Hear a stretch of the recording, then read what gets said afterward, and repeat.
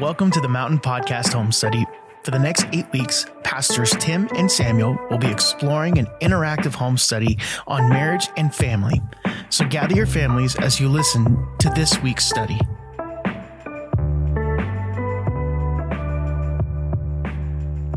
Well, welcome to our first marriage podcast. We're doing an at-home podcast series where you can, together with your spouse and family, or even if you want to get a couple of others together, to go through this marriage study. We're going to give you some tools and resources that we can share with you to give you the flexibility. Sometimes people aren't able to get a night of the week where they can be a part of a home group. So we wanted to give you some tools and resources so you could do a group at home, kind of a DIY concept. You could do it yourself or you could do it together. And so we're going to be talking about marriage. And for this first week, I wanted to talk about the foundation of marriage. We're going to be talking about leaving and cleaving, which is part of the design that God built into marriage. And as a foundation, we always want to look at the fact that God designed and created marriage. As a matter of fact, it was part of the original creation. It wasn't a man-made construct. It wasn't something that came up further down the line. It wasn't something that society put in place as a control mechanism. Marriage is actually a covenant relationship that God designed and created. And it's hard to say when you look at it, which part of it came first. Like, were we created for a relationship in marriage, or was marriage created for us? Because when God created Adam, there was no marriage. And when he looked down and said, hey, that's not good. That guy's running around alone. He needs supervision. He needs help. He needs something. And he created Eve. Then he says, for this cause in Genesis 2:24, therefore a man shall leave his father and mother and be joined. And the KJV says to cleave to his wife, and they shall become one flesh. That was part of the original design of marriage. And we're going to look today a little bit about leaving and cleaving and what that's supposed to look like. But this leaving and cleaving was a part of God's original design and purpose for marriage. And I always like to go back to the fact that family was the very first institution that God created on the planet. Before the law was given, before the tabernacle, the temple, before even the church came along, God created a family, and he worked through family. And marriage was to be the cradle that was to catch children that came as a result of a love between a husband and a wife, their married love, their physical connection, that intimacy that they would come into. And Jesus even added in Matthew 19:4, when he was asked about marriage, he was asked about divorce, he answered and said in Matthew 19:4, have you not read that he who made them at the beginning made them male and female, and said, for this reason, a man shall leave his father and mother and be joined to his wife, and the two shall become one flesh. So then they are no longer two, but one flesh. It's interesting to me that Jesus connected the creation of two separate, distinct genders to the cause and the purpose for marriage. He said, for this cause. What cause? He made them male and female. And we live in a world and a society today that's trying to completely blur and erase the lines between genders, between what is a family construct, what does family look like, what makes up a family. Well, God at the very beginning gave us a really firm foundation of what family is. It's a husband and a wife that lead to children. And that's why I believe he said, be fruitful and multiply, subdue the earth, have dominion over creation, and expand, like grow. Growth, family is growth. And that's part of God's design.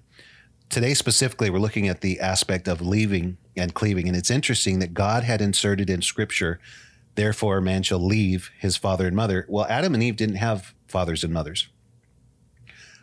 God created them. That was the very start. But it was important that God put in here, we leave father and mother and we cleave to our spouse and we become one with them. So there's a principle here, I believe, that's very foundational to marriage. And anyone that has walked in marriage understands that there's this kind of awkward phase of, hey, I'm pulling away from my family. They're still my family. They're still mom and dad, but now I have a spouse, I have a mate, I have a husband, or I have a wife, and we're creating our own family unit, our own household, our own goals and plans and future together. So there is a very real aspect that we have to kind of pull away from what we grew up with. And that doesn't mean we reject them, we don't talk to them anymore, we're not allowed to associate. It's not that kind of leaving. But it's a fact of, I'm going to prioritize my mate over my former family relationships. And they're still mom and dad. They're still brother and sister. They're still my family. We'll visit. We'll still be close. We'll still love. But there is an aspect of I set those to the side so I can focus on the one that I've joined, that I'm becoming one with, one flesh, that intimacy of husband and wife, that covenant that we're building together in marriage. And the cleaving part is that part of becoming one. And that cleaving, the word cleave actually literally means to cling to or to overtake, to follow hard after, like you're sticking close to him. And it also entails the word to remain. In other words, I'm committing to remain with you throughout all the ups and downs in life, all the things that come our way. My commitment to you is, that's why we used to say in wedding vows, till death do us part. You know, and one of the few things that would violate that commitment, that intimacy, that oneness is infidelity or adultery, or, you know, abuse, neglect, or abandonment, because it is such an intimate journey. It's part of the foundation of what God created for marriage. So there are several different aspects to this where you could have a family where maybe they were really close knit and daughter gets married or son gets married, and they want to just come along for the journey in everything. And they got an opinion about everything. And I don't know about you, but there are those places where we kind of have to draw boundaries of, okay, thanks, but we're going to kind of figure this out on our own now. Like, we're going to get together and pray about it and talk about it. And we have to decide what to do best for our family. You know, it's important to let your spouse know that their opinion matters more than mom and dad's opinion. Even if you're in a disagreement, even if you're in a place where you don't see eye to eye, that is the promise of leaving and cleaving. And that word remain, I really wanted to camp on that for a minute, because when Jesus said in John 15:4, abide in me and I in you, that is that word remain, to abide, to stay with, to be connected to in an intimate way. It's like in a sense of drawing nourishment from, or drawing energy from. That's what Jesus called us to do. He says, as the branch cannot bear fruit of itself unless it abides in the vine, neither can you unless you abide in me. And that aspect of remaining in marriage, hey, I'm going to stay connected to the heart of my wife. I'm going to stay connected to the heart of my husband, so that we can draw from one another energy. We can draw from one another love, encouragement, strength. We can draw from one another insight, revelation, wisdom. We commit to that relationship above all others. And sometimes that gets tricky when the relationship gets strained, or there is disagreement, or life just happens and you feel like, what are we doing? I don't know about you. And I'm going to draw Sam in to the discussion right now, because we both have marriages. Yes, we do. And ours is 28 years old this year. Wow. It's been a little bit of time, and we've had some ups and downs. And there was a point in the middle where we thought, I don't know if this is going to make it. Yeah. Our marriage might not survive. Yeah. And there are these places in life where you just have to step back and go, okay, how do I cleave through this? How do I leave in this situation? What does that look like? And we've had to kind of define what that looks like. And you've been in ministry for some time. I've been in ministry for some time. In addition to our own marriages, we've dealt with people who have their marriages, and we've seen all kinds of different scenarios. Yeah. I've seen scenarios where one spouse had to go to their parents and say, hey, I need you to back off a little bit. You know, we're trying to figure this out. Hey, we love you. Still love you. Appreciate you. But we got to figure this out. Yeah. And give us some space. I had one young husband tell me he had to go to his dad and say, Dad, she doesn't want you in here while she's giving birth.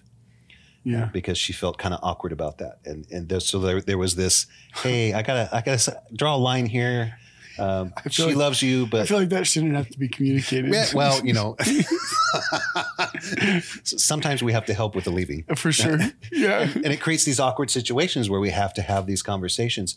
But because they're committed to their spouse and protecting and covering their spouse, they're willing to tell their father, hey, we're going to have you step outside till the baby's here, and then you can come in and see it. Yeah. Because the commitment is to the spouse first. Yeah. You could just see the dad. He's at the door with his ear on the door, just waiting. You're doing great. Keep going. Dad, there's a new boundary. You got to be 10 feet from the door. You're not allowed to talk. No talking. So there's so many different scenarios that can come up in the marriage dynamic, in the family dynamic, about leaving and about cleaving.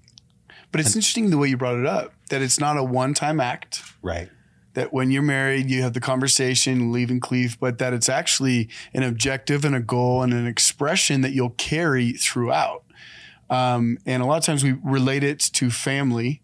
But I think it maybe even a healthier, fuller picture is you're leaving like the historical context of what you've leaned on, what you've served. You're leaving all of those things to redefine your entire world around this person.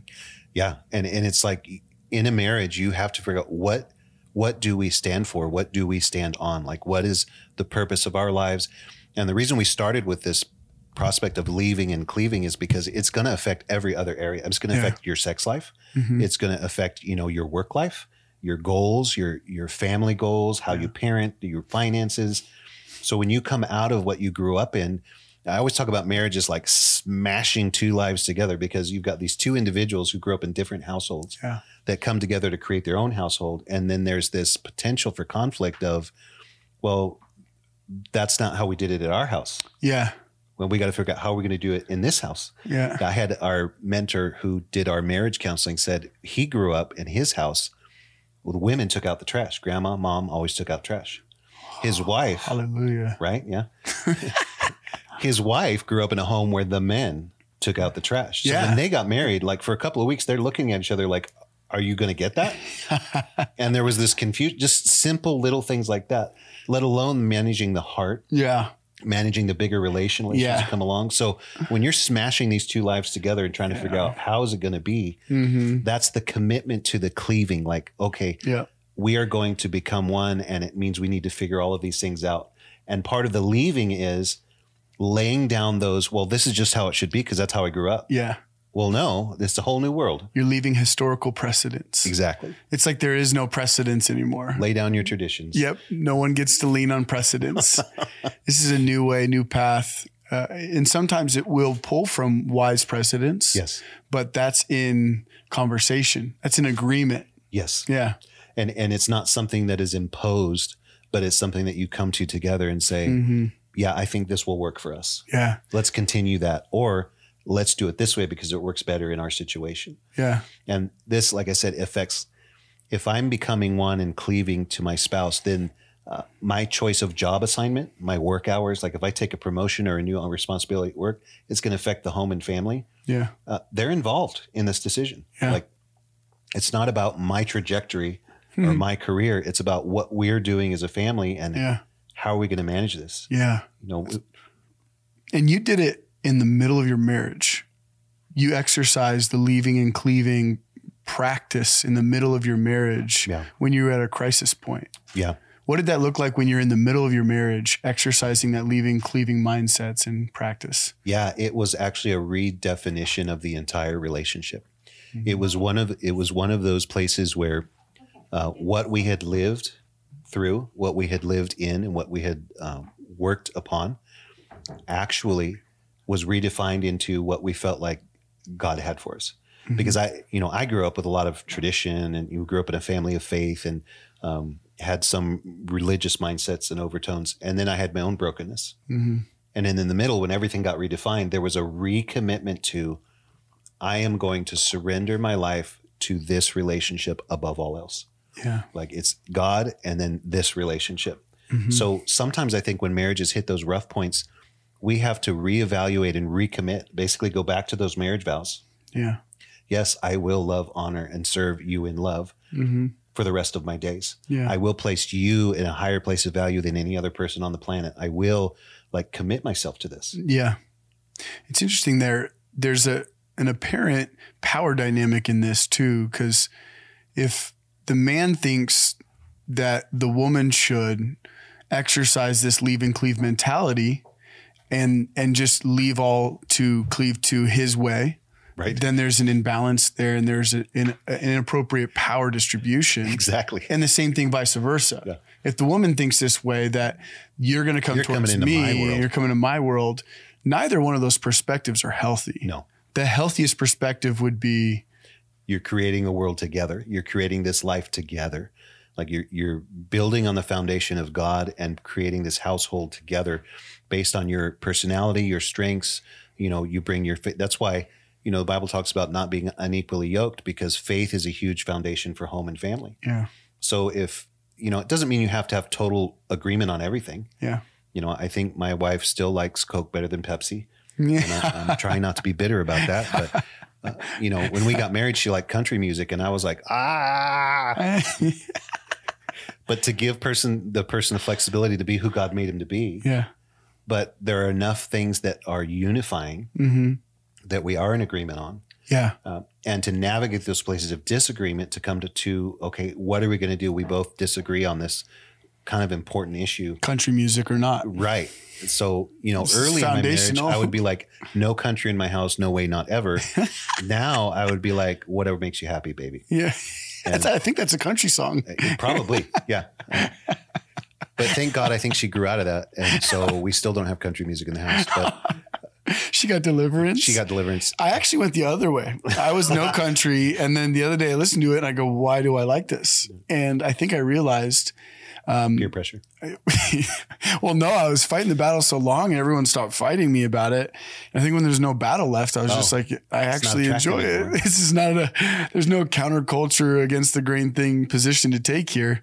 I've eliminated all of my enemies and I like it now.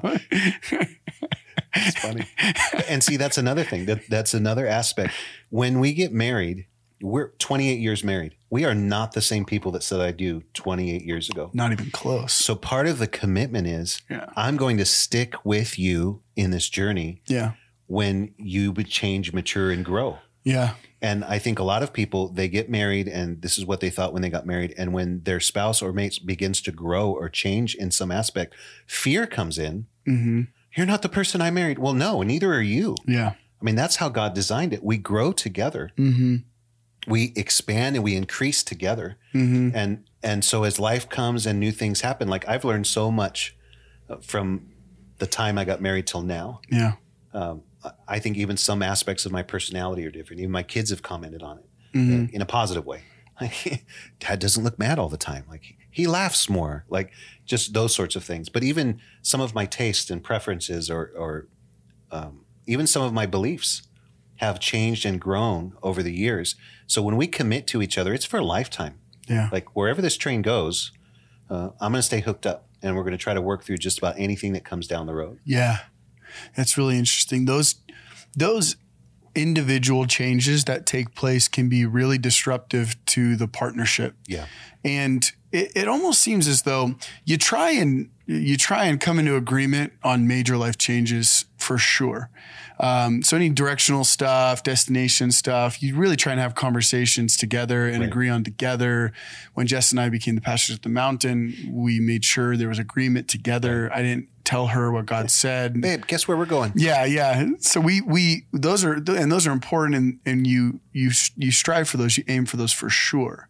But there's certain like individual changes that just start to happen. Somebody comes out of a cocoon, like Phoenix moments, resurrection type stuff, personal journey stuff starts to show up in the partnership. And sometimes if somebody went from a place of being like very codependent, sometimes that actually made the other person not truly understand how to be married to their wife in freedom. Right. So they got used to that person always picking up after them, always da-da-da.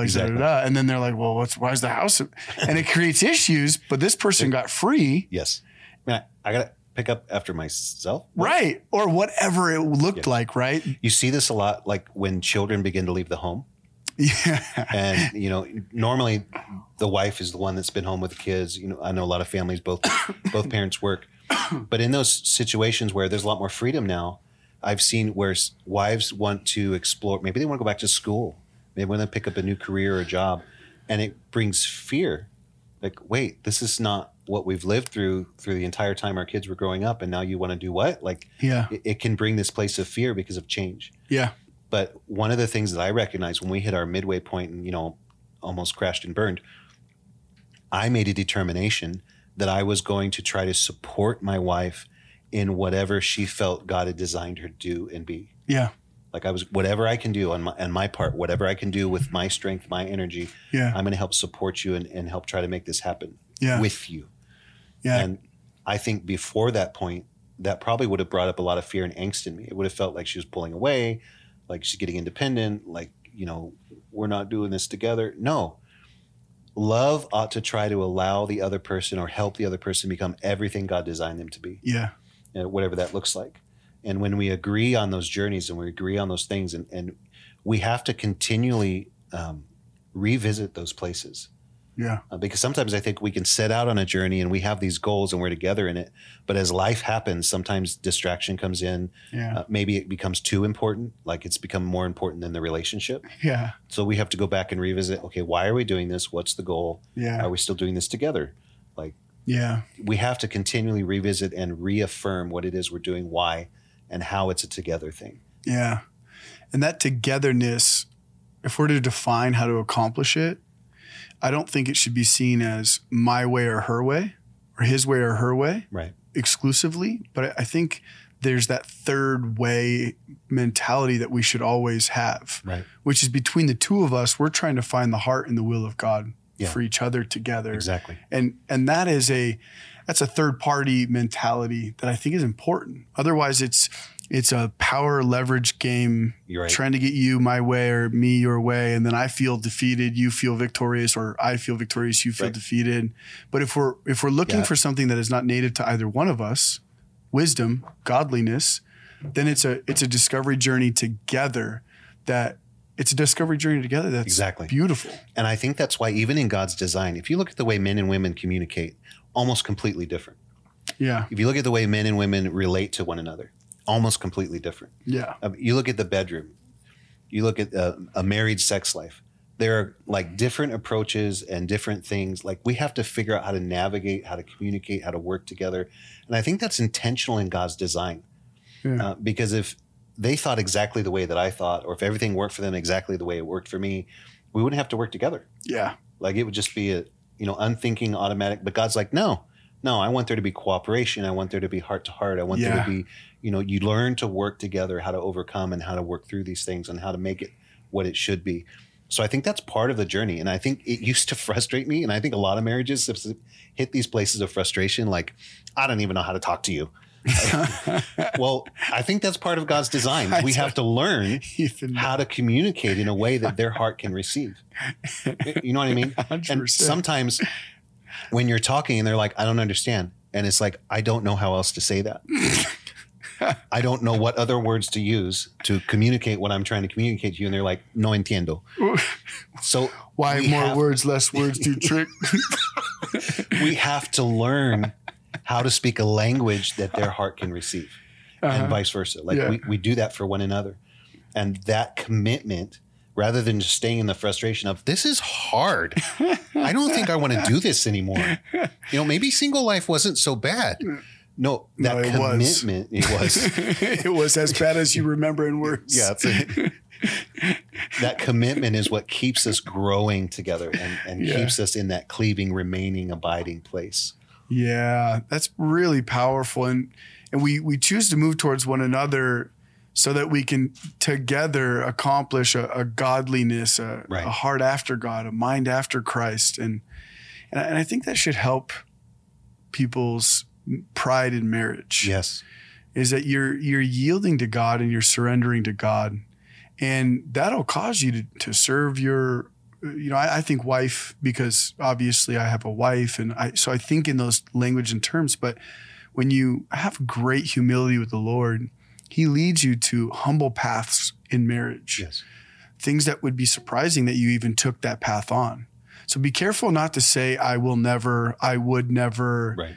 In things that are arrogance things, pride things. Be careful of those pride statements that are like, you see him as compromised with your wife or husband, and you're just like, I will never. And be careful of those. House. Yeah, exactly. Because careful of those, because if it's not like sin, biblical stuff, like that you're saying, and you're setting your face against wickedness, and it's just preference. Just country music. Yeah, exactly. Be careful of those things because they're trivial, they're meaningless, and you might find that your wife or husband's heart is more important than that trivial matter. Yes. Trivial matter. Yes. And so it's something that it's like, we think we have an idea of who we'll be forever, but it's almost certainly wrong. Exactly. Yeah. Exactly. Because we don't know what the future holds. Yeah. And I think that's why it's so very important to keep in mind, this is not just my marriage. Number one, this is God's. My marriage is God's. Yeah. And then my spouse and I are equal partners in this. Mm-hmm. You know, when you talk about my marriage, my family, it's like, number one, it's God's. Yeah. Like he created it, he designed it, he's the Lord of it. So I think sometimes even in the Christian households, when we begin to lose our way in our marriages, we discount the fact that God is an active participant. Yeah. You know, he's not just a silent witness. He does witness, but he's an active participant in our marriage. Mm-hmm. And the places where we try to exclude him in relating to our mate and to our spouse, or even to our children, and we're talking about parenting, if we exclude God from those places, then it's going to lose its meaning and purpose. Yep. And we're going to be like, what are we even doing anymore? Yeah. But when we keep God at the center of it, together with our spouse or our mate, then that's where we can begin to build something, I believe, that reflects the heart of heaven in our home. Yeah. And if somebody's listening to this who isn't in a marriage, but they're dating or they're looking. Watch out for freaks. Well, but also consider what we have said is I think a foundational marriage ingredient, which is the God-centered marriage idea. Consider that in who you are pursuing. Exactly. Because it's easy to say things like, well, I'm okay if she or he isn't Christian. And, you know, there's not that many fish out there. You start kind of like through a process of fatigue but there's good people that aren't Christian. Just be mindful of the function of a godly institution, covenant marriage. And the purpose for marriage. Be mindful of it. We fall into that trap. When I think marriage is really about my happiness and my fulfillment, number one. Yeah. Not that there's not happiness and fulfillment in it. There is.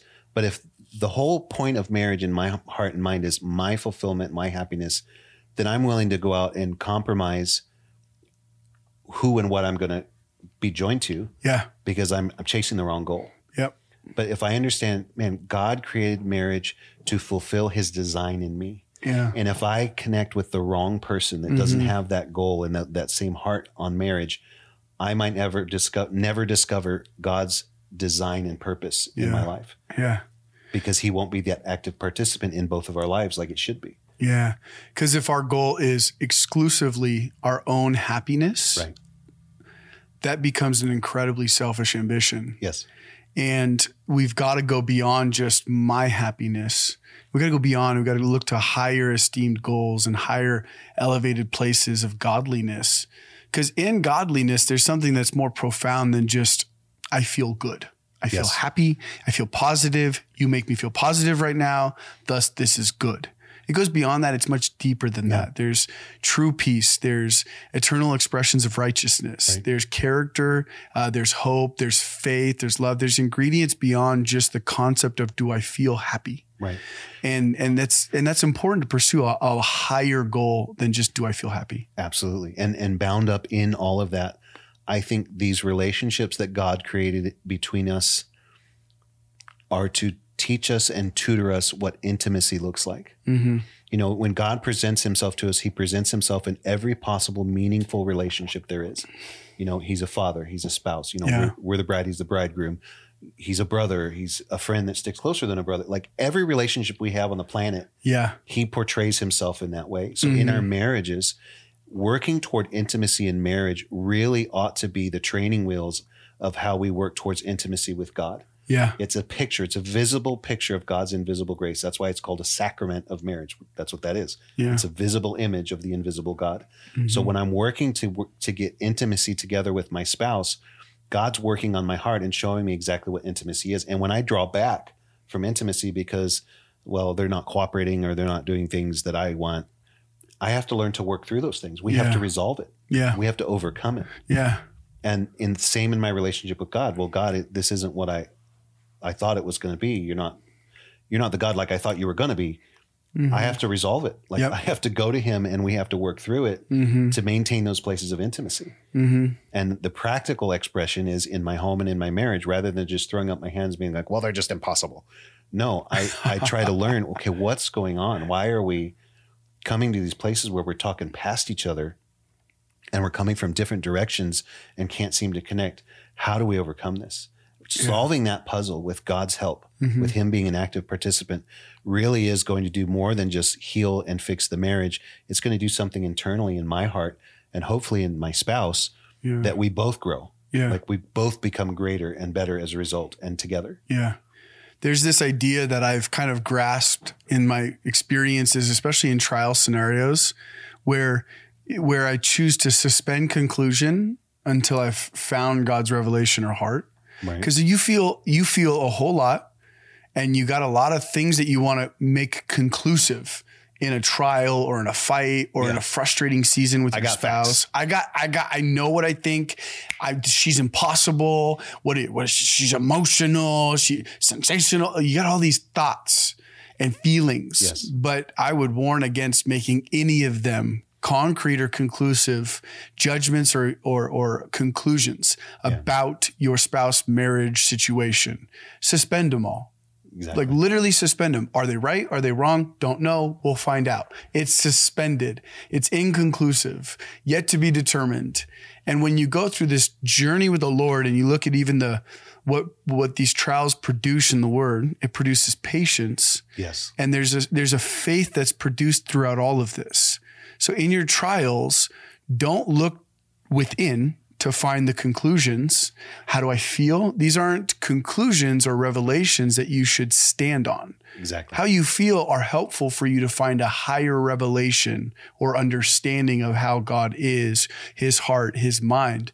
So your feelings aren't unimportant. They're just not the promised land. Exactly. Yeah. And if you want to get really on a deeper level, this is probably a whole nother session, but part of leaving, we found in our experience and also in so many of the people that we've worked with, issues that come up in marriage are rooted in things that happen in our childhood growing up experience. Yeah. And we talk about leaving. I didn't know the triggers that I had based on my growing up experience. Yeah.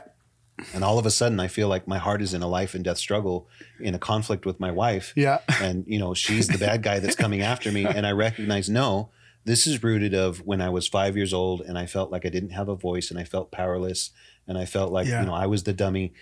There are so many things like that happen in a marriage. Yeah. And if we're not able to allow God by his Holy Spirit to give us the revelation of, you know what, this argument isn't even about what the argument's about. I mean, have you ever found yourself there?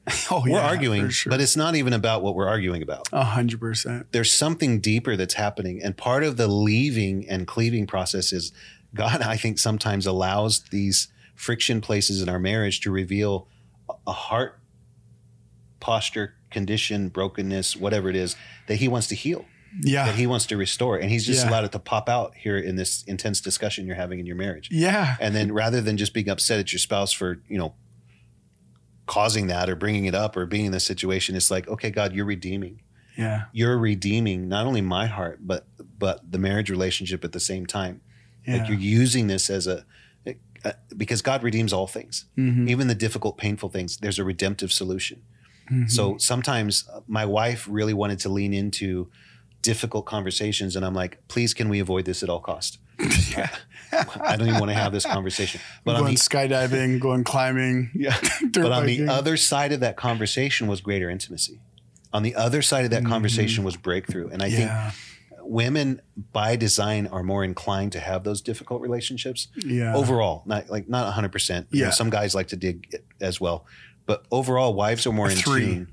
Three guys. There's three on the planet. Three on the planet. They're the exception, not the rule.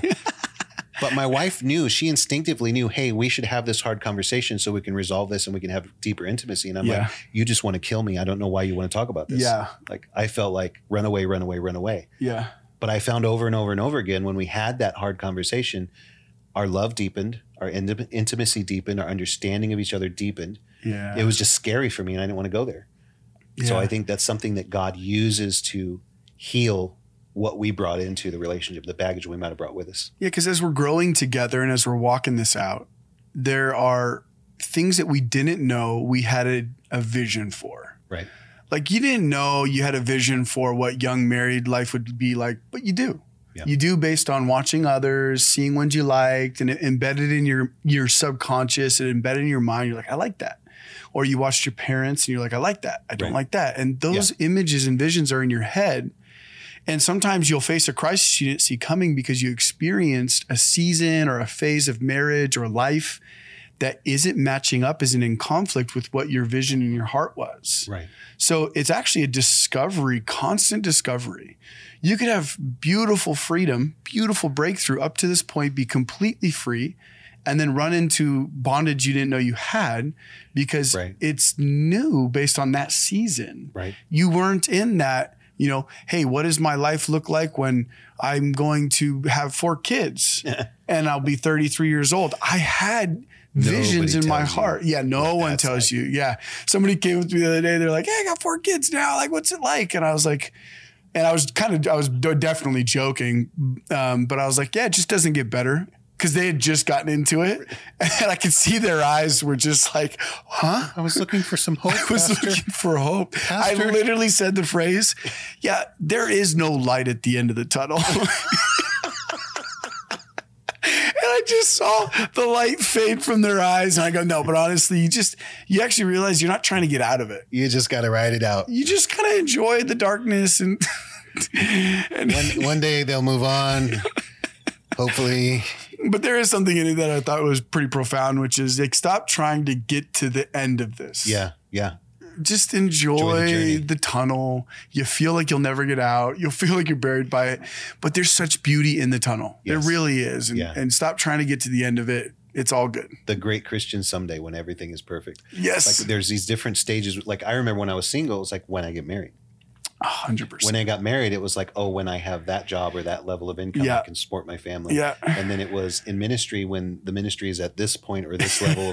Like there's always this. When we get there, we're not getting there. Not on this earth. No. So it's the where we are today. God, what are you doing right now? If we can lean into that. Yeah. And I think sometimes in marriage, there's a tendency to kind of push off the important things, maybe the important conversations, because it's like, well, there's more important things to focus on right now. Yeah. Actually, no. No, this marriage that we're committed in, and this is the most important thing. Like your relationship with God, and then it's your marriage. Yeah. That's the most important thing. Mm-hmm. And urgent things can crowd out the important things sometimes. Yeah.